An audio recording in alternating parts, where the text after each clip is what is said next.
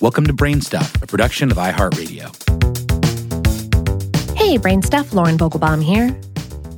Miss Lucille was a sweet pullet, which is a term for a young hen who had found a cozy home in a backyard chicken coop in Powder Springs, Georgia. Initially, things appeared to be status quo with the young Exchequer Leghorn cross. After observing her for a time, however, her owner, who wished to remain anonymous, noticed Miss Lucille was growing a comb.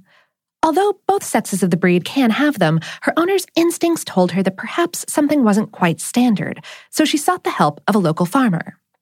The owner recalls, the farmer did all the checks to confirm Miss Lucille was a miss.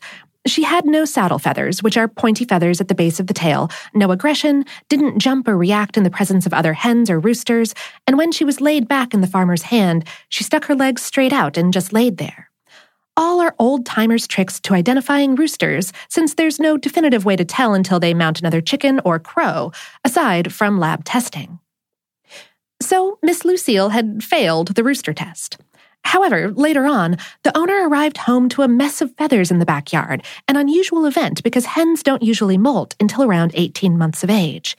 The owner said, she began acting more temperamental, but I attributed that to her molting as it can be quite uncomfortable for chickens. I was worried about her health. Although strange things were certainly afoot in Miss Lucille's world, none of them were health-threatening.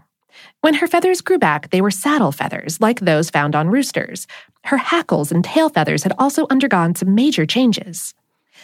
Her owner said, she went from being your typical hen to a rooster with beautiful long tail feathers and pointy hackles. Her gait changed, and she was definitely at the top of the pecking order. Further consultation advised a wait-and-see approach. One farmer told the owner, just because she now looked like a rooster didn't mean she was one. I needed to wait until she crowed or mounted one of the hens. Miss Lucille's comb continued growing, but she also became more mellow and friendly.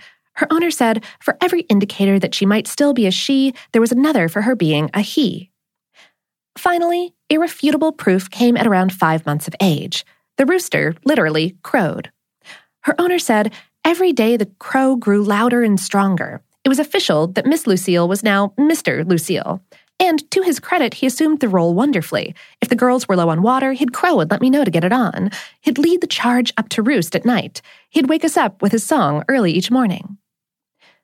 So, how does a hen become a rooster?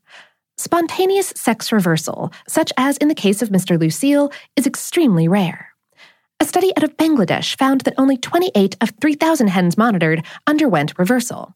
The jury's still out on exactly why this phenomenon occurs, but there are some prevailing theories, according to Drew Benson, assistant professor of poultry science at the University of Georgia.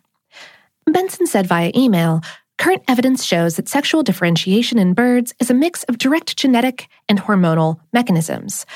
The right ovary and oviduct regress during embryonic development, leaving the hen with only one functional ovary, the left one.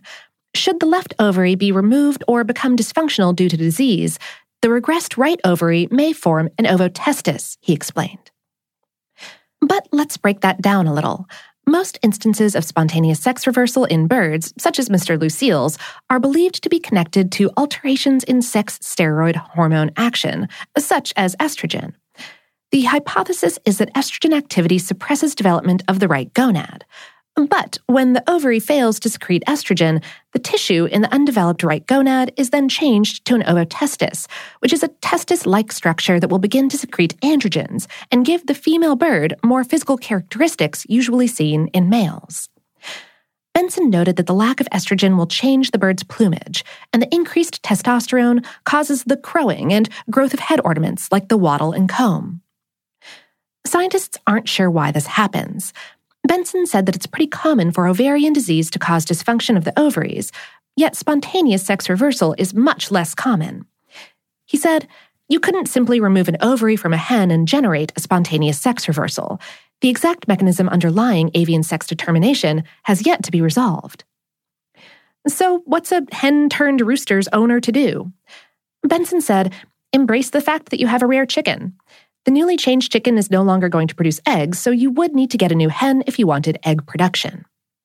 Our anonymous owner wound up having to farm Mr. Lucille out to another rooster lover once the crowing got out of control. She said, We have a subdivision behind our house, and although we are fortunate enough to be able to have roosters on our property, we didn't feel it was the neighborly thing to do.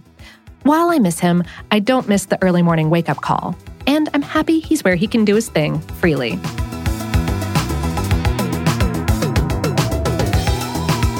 Today's episode was written by Alia Hoyt and produced by Tyler Klang. Brainstuff is a production of iHeartRadio's How Stuff Works. For more on this and lots of other crow-worthy topics, visit our home planet, howstuffworks.com. And for more podcasts from iHeartRadio, visit the iHeartRadio app, Apple Podcasts, or wherever you listen to your favorite shows.